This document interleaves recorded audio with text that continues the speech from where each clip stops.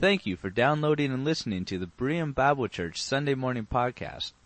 Berean Bible Church is located in Shoreline, Washington, morning worship at 11, and many more events throughout the week. For more information, please visit our website at www.bereanshoreline.org. Before I dismiss the children, I would like to just mention that I know every Sundays we enjoy the flowers. These last years that people have provided for us, and this is Tia Potts last Sunday with us. Her house was closed, and she's going to be moving back to Indiana to be with Ken. And for some time now, Tia has been providing our flowers for us on Sunday mornings, and so we pray God's blessing on her and thank her for her love of ministry and service by sharing that with us as a congregation. So I'm going to have to rely on my magic clicker back there today to help me out, okay? You may have to help me out, Nathan. All right. So, anybody got my magic clicker? Anybody? No? Okay, Gary's going to go find it for me. Okay. All right. All right. Let me ask you a question. So, each year, you can look for it too? Or you, no, okay. Each year, in the springtime, our local Shoreline Pastors Group sponsors our local branch of the Day of Prayer. There's a National Day of Prayer every spring. Yeah, okay. And so every year we are involved in that, and usually a theme verse is picked and a theme to go with that National Day of Prayer. Our missions committee, we have our missions conference coming up in October, and every year a theme and a theme verse is picked to go on the program just to kind of direct our thinking. So if you were on a committee or you were asked to come up with a theme verse or a passage of Scripture for, let's just say, the churches in Puget Sound are getting together to have a special day of prayer for repentance, for a confession of sin and repentance, and asking for God's forgiveness. What passage of Scripture, or what verses might you think of, might come to your mind that you might want to put on the program? What scripture or verse might come to mind that would help you and help those involved to focus on repentance, confession of sin, and acknowledgement of God's wonderful salvation? 1 John 1:9. Can you quote it?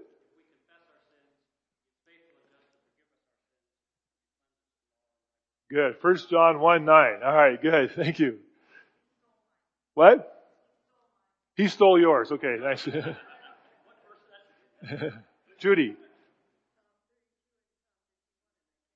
Oh yeah, Psalm 32 and Psalm 51 relating to David's sin and his confession to God about creating a pure heart within me. Yeah, very good. I thought of those too.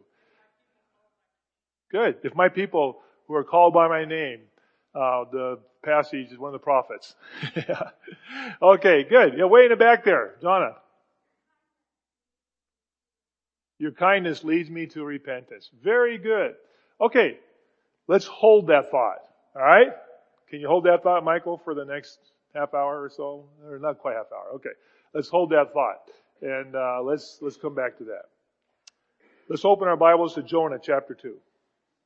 Jonah chapter 2. And we are going to have a word of prayer before we launch into this chapter together. Heavenly Father, as we open your word, we pray for your guidance and direction. We pray that we would listen to your word. Again, as we are reminded that all Scripture is given for our teaching, our learning, our admonition. And so, as we follow that tradition, Lord, we look at this passage today and ask that you would teach us and that we would draw close to you, walk with you, and be testimonies of your love and grace and mercy. Thank you for the songs we've sung together, the Scripture, the worship. We continue to worship now with your word. Bless our children as they continue to worship together with their leaders this morning. In Christ's name we pray. Amen. So, Jonah chapter 2, I'll just to quickly review from last week. Nathan, can you help me out? So, the first slide, maybe you can just kind of darken a little bit up here too. Thanks. So, I think the best way to just review last week, chapter 1, is just to remember the map. God calls Jonah. He says, arise and go to Nineveh, way over here on the right where the little X is over here at the very end of the map. Go to Nineveh and cry against it, proclaim against it, because their sin has come up before me.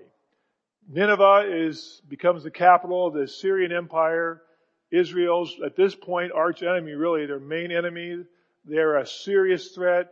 They are a very terrorist people. The original terrorists. They are known for their brutality and their cruelty when they defeat their enemies. And it's a very looming threat. And God says, a prophet of Israel, go up there and proclaim against them. Of course, with the intent that they would change their heart. And it says, rise, go to Nineveh. And we saw instead that Jonah arose and he went to Tarshish, to the coast of Palestine, and boarded a ship, and maybe even hired the ship, as I suggest the Hebrew might indicate, hired a ship and was heading to Spain as far away as he could get. Tarshish, we think, was over that way, as far away as he could get from this end of the map to that end of the map. I think that's the best summary of chapter 1. And of course, you know what? We looked last week, and if you weren't here with us, I encourage you to take some time to read it. God sends or hurls a storm at the boat. The boat's about to break up and sink. Seasoned sailors are frightened. They draw lots, and it comes to Jonah and say, what have you done? Why are you fleeing? And he tells them he's fleeing from his God. And they ask him to pray to his God. And instead of praying to his God, and instead of saying, okay, I'll go, he says, throw me in the sea. And of course, they don't want to do that because obviously this man's God is angry from their perspective. And they try harder, but eventually they throw him into the sea. And we saw at the very end of chapter 1 in our Bibles, it says, verse 17, but the Lord provided a great fish to swallow Jonah.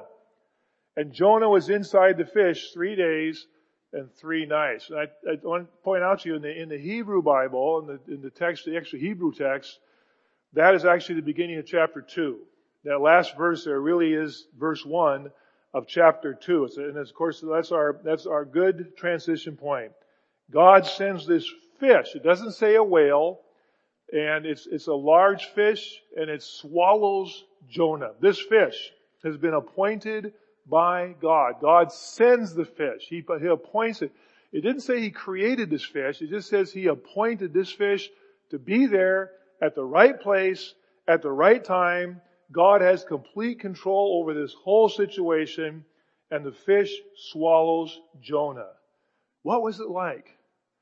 And we're going to read this section, and if you have a newer translation, anything, you'll notice, of course, that, we're dealing with a narrative prose here, chapter 1 and then chapter 3 and 4, but chapter 2 is more poetic like a psalm would be. If you see that in your text, it's more poetic like a psalm would be. And it's sometimes easy to kind of just read it quickly and get on with the story.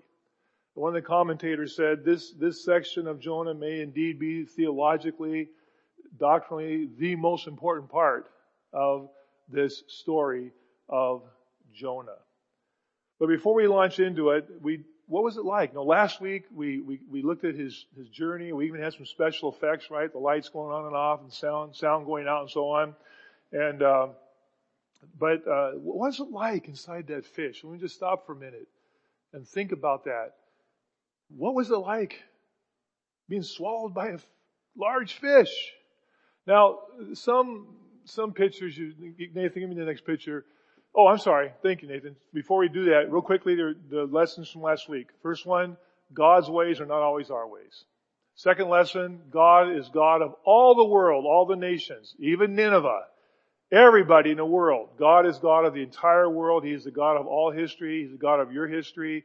He is the God of all the world. And third thing, God provides grace and mercy. And we saw that last week in that these sailors, the storm that would have destroyed them, turns out to be their salvation. And the storm that should have destroyed Jonah, it turns out at the end of chapter 1 in our Bibles, the fish becomes the source of God's salvation for Jonah rather than drown. So, what was it like? And so you can't see this too well, but if you can, this is not Pinocchio's story. This is not Geppetto. This is probably what it was not like inside the fish. He probably didn't have a place to hang up his clothes. He didn't have a light. He didn't have a chance to write what he's going to write and so forth. This is most definitely what it was not like inside the fish, I am sure. What it was probably like was more like this. I mean, think about it. Inside the fish, in the ocean,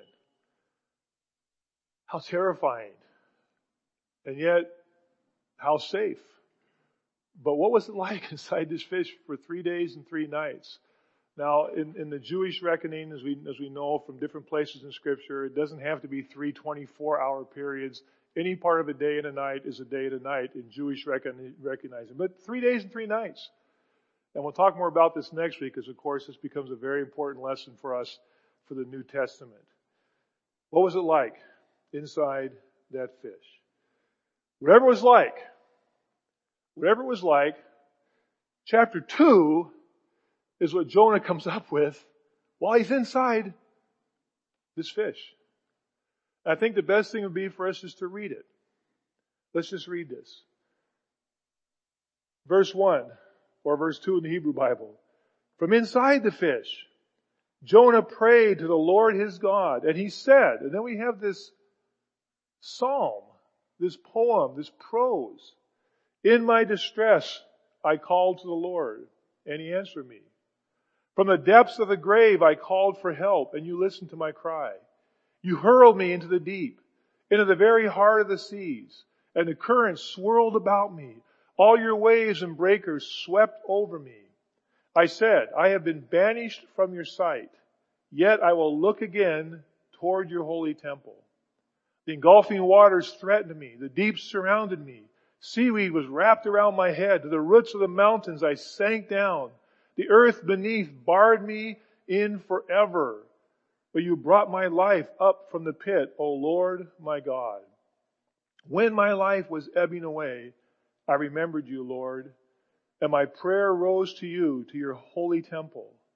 Those who cling to worthless idols forfeit the grace that could be theirs. But I, with a song of thanksgiving, will sacrifice to you. What I have vowed, I will make good. Salvation comes from the Lord. And then we begin the narrative again. And the Lord commanded the fish, and it vomited Jonah onto dry ground. Yes, that's the right word. It threw him up, maybe with everything else, on to dry ground. Friends, speculating on what type of fish it was that could swallow this man and keep him alive is misguided. This is a miracle. It's a miracle. And it's any more than trying to figure out how Jesus could raise Lazarus from the dead or any of the miracles that take place, the party in the Red Sea. This is a miracle. So trying to figure out and all the speculation as to what kind of fish and this and that. It was a large fish God sent at the right point of time in the right place. I wonder if Jonah ever even knew what kind of fish it was. Right? I mean, read this, he's going down into the deep, to the dark, and all of a sudden he's inside something. And then he's vomited up on the land. I mean, he's vomited up on the land. Did he turn around and wave at the fish? Thanks for the lift or what? Did he even see the fish ever? I mean, did he even know what it was? But while he's in this fish, this large fish, he creates this psalm. And I don't think you could say, well, no, he just wrote this later and then inserted it. First of all, who wrote the book of Jonah? Did Jonah write it? Or did someone else who heard his story write it? Most of the prophets are in the first person. The Lord came to me and I did this and I did that. This is the third. This is all about Jonah. We don't even know who wrote it, but it's the true story. I think the way we read this, and it's very interesting, the Hebrew verbs here, some of the Hebrew scholars have pointed out, are both can be translated in the past tense and the present tense. And because of that, this is a reflection back. But it also takes place during the story. It's a very, you look at it and you'll see this back and forth, and we just read this entire thing, and it begins, in my distress, I called to the Lord, and He answered me. That's the important theme. I called out in my absolute despair, and He answered me. And you look at what He describes here. He describes what's happening. Clearly, it seems pretty obvious to me.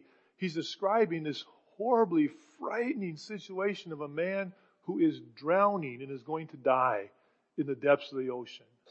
It's a storm. He's been thrown into the water in the storm. He is going down. His life is leaving him. It's ebbing away. And he says from the depths of the grave, and from the word, from Sheol, it's a Hebrew word you probably heard, is for the place of the dead. In the Hebrew, in the Bible, it's used sort of in a large way. It can be the actual grave where one is buried, but it also is a little bit bigger idea of the place of the dead. And he says here in this verse, as he begins this psalm, in verse 2, from the depths of Sheol I called for help, and you listened to me. And notice what he says here in verse 3, you hurled me into the deep. Everything about this, and he knows this, is by God's hands. You've hurled me into the deep. You left me no option. I was thrown in by these men, and you hurled me into the hearts of the sea. And then he begins to describe the waves and the breakers sweeping over me. And then he says in verse 4, I've been banished from your sight. I have no hope. I'm hopeless. I will never see you again. I've been banished from your sight. But, in verse 4, I will look again to your holy temple. I suggested to you last week that, now what do we have up here on the screen right now? Let's just stop for a minute and I'll tell you. As you read through this, you will see this huge similarity between this psalm, this poem, and the Psalms. I've put just a few of these. If you read that psalm, look at some of the Psalms. All your waves and breakers have swept over me, Psalm 42. Save me, O God, for the waters have come up to my neck. I sink in the miry depths where there is no foothold. I have come into the deep waters. The flood engulfs me, Psalm 69. In my alarm, I said, I am cut off from your sight. Yet you heard my cry for mercy when I called for help, Psalm 31. Next one, Nathan. I will bow down to your holy temple and I will praise your name for your unfailing love and your faithfulness. We can just leave that one up there. And some of the authors in my Jewish Publication Society Bible, they have a whole list of psalms that almost every part of this poem that he writes is taken from the Psalms. And he sort of puts this together from these thoughts from the Psalms that describe both someone who is dying, who is drowning, who's being engulfed by the waters, who's going down to Sheol, but it's back and forth. And he says, but yet at the same time, I'll look to your holy temple. I suggested last week he may have received his call to go to Nineveh in the temple because he fled from the presence of the Lord, which could indicate the temple itself possibly. But he says, I will look again to your temple. I've been banished from your sight. Verse 5, again, we go back to the waters threatening me, the deep surround, seaweeds wrapped around my neck. He's struggling. He's going down. He knows he's going to die. He's going down to the roots of the mountains. But, verse 6, we go back. You brought my life up from the pit, O Lord my God. And then verse 7, the same thing. When my life was ebbing away, I remembered you. My prayer rose to you, to your holy temple. And there's this back and forth from this man who frankly deserves to die. He's the only prophet who has completely disobeyed God and says, no, I'm not going. Find someone else to do this. Here's a man who, when the pagan sailors said, pray to your God, he didn't pray to his God. He just said, throw me in the water. I'm not going. And he has completely rejected what God has called him to do in his office as a prophet. And yet, in this experience, and when he's inside the belly of the fish, he says, it's in this place is where I called out to God and I prayed this prayer. And so he's in the belly of the fish, and these are the thoughts that come to him. He remembers what, you see, it kind of goes back. He remembers what was happening to him, and he prayed this in the fish. Here's a man who is dying. Sheol has surrounded him. He calls out to God, someone not deserving God's help. He uses words of birth and birthing. When he says, I was bound up in a tight place, he talks about this is the same word that would be used for being bound up in the womb in the Hebrew Bible. And then he talks about being in the belly or the womb of Sheol. He uses this kind of poetic language. but he anticipates. Remember, this is what he prays from the belly of the fish, and he anticipates he is going to be saved. Right? I mean, he records this later evidently, and remembers what he said, but he anticipates he's going to be saved. He is still in the fish. He is still in the water. And he anticipates that God is going to save him and somehow redeem his life. He looks back to the temple. The poem comes in these different stanzas. And in the third one, he looks back to the temple and regrets his failure to obey. Suddenly he becomes pious. This man who refused to pray when the pagans said, pray to your God, all of a sudden now he prays to his God. At some point, he must realize he is safe and he is not going to die, even though he was as close to death as possibly could be. And that's why I don't think this idea that they threw him in the water and there the fish was waiting to grab him. I think the fish at the very last possible second swallows him. And he's inside the belly of the fish. And he puts together this amazing prayer. Friends, listen. The power of God's Word. These are all from the Psalms. And he creates his own psalm. He puts it together. And he remembers it. And at some point writes it down. And it's an important part of his story. That God responds and saves. Written in both the past and the present. Friends, Jonah deserves death, not deliverance. Salvation is God's to give, even to Nineveh and even to Jonah. Jonah finishes his downward spiral. He goes down to Nineveh. He goes down into the hold of the ship and falls fast asleep. He is thrown down into the ocean and goes as far as he can possibly go at the last second before God rescues him and begins the upward trend of bringing him back to where he will go and do what God has told him to do. Jonah has hit bottom, but he is coming up. And he looks to God in this desperate situation. And the very last part of the poem here, verse 8, those who cling to worthless idols. I don't know, is he thinking of those sailors that were on the ship who were praying to their gods? They forfeit the grace that could be theirs. But I, Jonah, right? I'm not going, God. But I, with a song of thanksgiving, I will sacrifice to you. What I have vowed, I will make good. Salvation comes from the Lord. And that last phrase is right out of the Psalms. Salvation comes from the Lord. I've made a vow. I vowed I will go. I don't think he made a deal with God. He just said, God, you have saved me. I will go and I will do what you have told me to do because you are the one who brings salvation. In verse 10, the Lord is in charge of this entire thing, right? God commands the fish. It's time to vomit. He throws up Jonah, and Jonah ends up on the shore, probably where he started from, I imagine, maybe from Joppa, and he's back on the shore. And we have another transition. We'll look at this next week, but chapter 3, verse 1, we'll transition this next week. And the word of the Lord came to Jonah a second time, exactly like the first time. Go to the great city of Nineveh and proclaim to it the message I give you. This prophet, who's the only one who disobeyed, the only one who disobeyed, the one whose prophecy is the shortest in the Bible, and he's the only successful prophet. Go to Nineveh. Second time. Go to Nineveh. And you, I'm sure, know maybe how it ends up. He goes to Nineveh.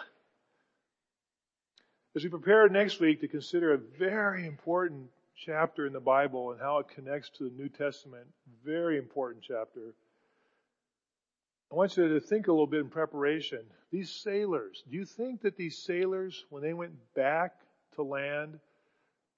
Okay, guys, we are never going to talk about this. No, these are a very religious people, a very superstitious people. They have seen a miracle. They have seen when they should have gone down, and when they threw the prophet of this God Yahweh into the water, all of a sudden it stopped, just like the miracle when Jesus was on the water and it stopped. This was a prophet of God. These people were not unknown people. People knew about the prophets. And these men probably had gone back to shore, and I'll bet the story spread like wildfire. What we saw, the miracle we saw, Jonah is dead. Is there any doubt? Could they have any doubt? Could anyone on that boat have had any doubt that Jonah was dead? Right? Do you agree or not? Okay, good. Thank you.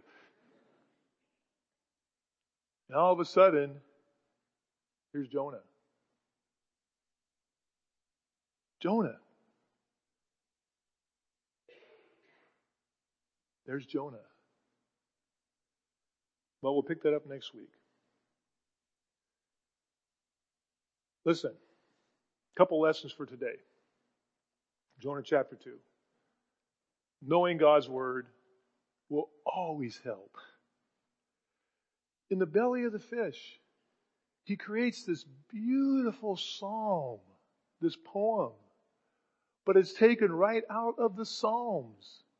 He, like the Jews, this was an oral tradition. They memorized this. This was their hymn book. The Psalms have been their hymn book for centuries, millennium. We sang today, that thank you for doing that and helping us. That was fun doing that. You were right. That was fun to do and sing those parts. And you know, the words that we sing that are from Scripture, the Scriptures we memorize. Friends, don't ever speak negatively about memorizing Scripture. Say, well, rote memory, it doesn't mean anything. Yes, it means. Yeah, you know what? I'll just tell you, I see this all the time. When I visit with people in very distressful situations, and if I were to begin to read the Scriptures that I go to that are the ones you would normally go to as a pastor, what happens? The people usually say it with you. What are you thinking when you're in situations where you really need the Lord's help? What comes into your mind? It's the Scriptures you have learned, the songs that reflect those Scriptures that you have learned, that they stay with you. It's why advertisers use jingles, right? And music, because it stays with you. And friends, here's the lesson. Here's a man who somehow in the belly of this fish, in this unbelievable situation, finds himself alive by a miracle. I'm assuming in the blackness and darkness and everything else that goes on in the belly of the fish. And he reflects on God's Word.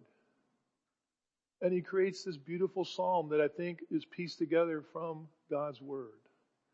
And listen, friends, God's Word will always help us. It will always help us. And it's why we remember it and we go to it. Secondly, repentance is always an option. He repents. Jonah repents. And he goes back in his mind to the temple. And I think he goes back there physically to pay his vow. He repents. Repentance is a simple word, and you've probably heard this. It means to turn around. And that's why when we talk about repentance today, well, what does it mean? When a person who's not a believer, they change their mind. Gary talked to us about God's grace and mercy. We sang about this today. And when a person embraces this, they change their mind about it. Before not believing it, repentance means to turn from one way and turn the other. You change your mind. For believers as Christians, you know, when we confess our sins, and this is not about salvation every time we go to God and say, Lord, you know, I acknowledge my faults before you. This is not about God saving us and losing our salvation, saving us and losing our salvation. It has to do with our relationship as a father with a child. You know, I was always my mother's son, no matter what. and my father's son. No matter what, I couldn't change that. My kids will always be my kids, and their kids will be their kids. It's our relationship. And so there is a place, friends. It's always an option. Always. You never run out of the opportunity while you are breathing. It's always an option. And we worship a God of new beginnings and second chances. Third, God is all present always. Talked about that last week. You can run, but you can't hide. I mean, if there was ever a man who physically was away from the presence of God, I mean, could you get any further away than the bottom of the ocean, then the belly of a fish, and God is there? God is there. God is all present always. It's the word omnipresent we use in theology. He is always all present. I think about this sometimes. Not as often as I should, but sometimes I think when I'm praying to God, and I feel like it's just me and God. At the same time, how many millions of other people are all praying to God and feeling exactly the same? Right? He is all present always and all knowing. What an amazing God. And Jonah comes this realization, these Psalms come back, he puts this together. He vows to God, and he's going to do this. He is going to go to Nineveh. And friends, this is a horrible call from his perspective. It is a no-win situation. If they reject him and terrorize him and kill him, or if they accept his message and change, to him it's a no-win situation, but he's going to go. God is all present always. Bruckner says, theologian, theologically, this is probably the most important part of the book of Jonah, this psalm of despair, of crying out, and God's mercy and grace. Now, I ask you, as we close today, to think about a passage of Scripture. And I appreciate your responses. Maybe some of the rest of you thought of some that you would put on the bulletin for maybe a day of prayer of confession, repentance, and God's mercy. In the Jewish calendar, in the Hebrew, we studied this in our class this last spring and early summer, the feast days of Israel. The holiest day is the Day of Atonement. Day, Yom Kippur, atonement covering. Holiest day is Yom Kippur, where you gather, and today the Jews, as they are called to in the Bible, will fast. I mentioned to you before, our first trip to Israel, we happened to be at the Wailing Wall on Yom Kippur. It was pretty interesting. It's a day of quietness, of fasting, and repentance. It's a day of repentance because this is the day that the sacrifice is made annually. Once a year, the high priest goes into the Holy of Holies. It's a dreadful day, but it's a wonderful day because it's a day of atonement. It's a solemn day. And on this particular day, there are 2 synagogue services because it's a day set aside for God. As the day comes toward a close at 6 o'clock, it goes from 6 o'clock to 6 o'clock. In the afternoon, when you gather for the afternoon, for the last service of the day, and there are readings from the Torah and the Haftorah. The Haftorah is from the prophets, the Nevi'im. And you read from the Torah, the 5 books of Moses, and then you read from the prophets. As you come to the afternoon part of the service, you're almost finished. The day is almost done. The fast is almost over. There will be a few recitations of Scripture at the very end, short ones. But the Haftorah, the reading on the last part of the Day of Atonement, guess what they read? Book of Jonah. The book of Jonah is read at the end of the Yom Kippur service. The whole book is read as the Haftorah reading. And then there are some closing scriptures, and the day is over. Why the book of Jonah? Of all the Old Testament scriptures, why the book of Jonah? Is it because Nineveh repents? I'm sorry, I gave away the story. I'm sure that's part of it. But I think a significant part is because of chapter 2.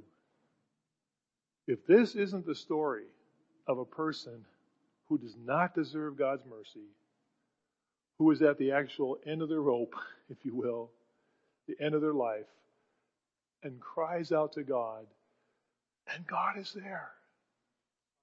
And He saves him. And He gives him another chance. If this isn't a story of repentance, forgiveness, and God's grace and mercy, there is none other. And this is why I believe it's read on Yom Kippur as a Haftorah reading before the day ends. What a wonderful God. Friends, it's worth knowing God's Word. It's why we preach it from this pulpit and why we make this our main objective here of preaching God's Word in our worship songs, in the Scriptures, and all that we do. It's why we learn it, because it will help you. It will help you. And go to it. And remember, we worship a God of new beginnings. You.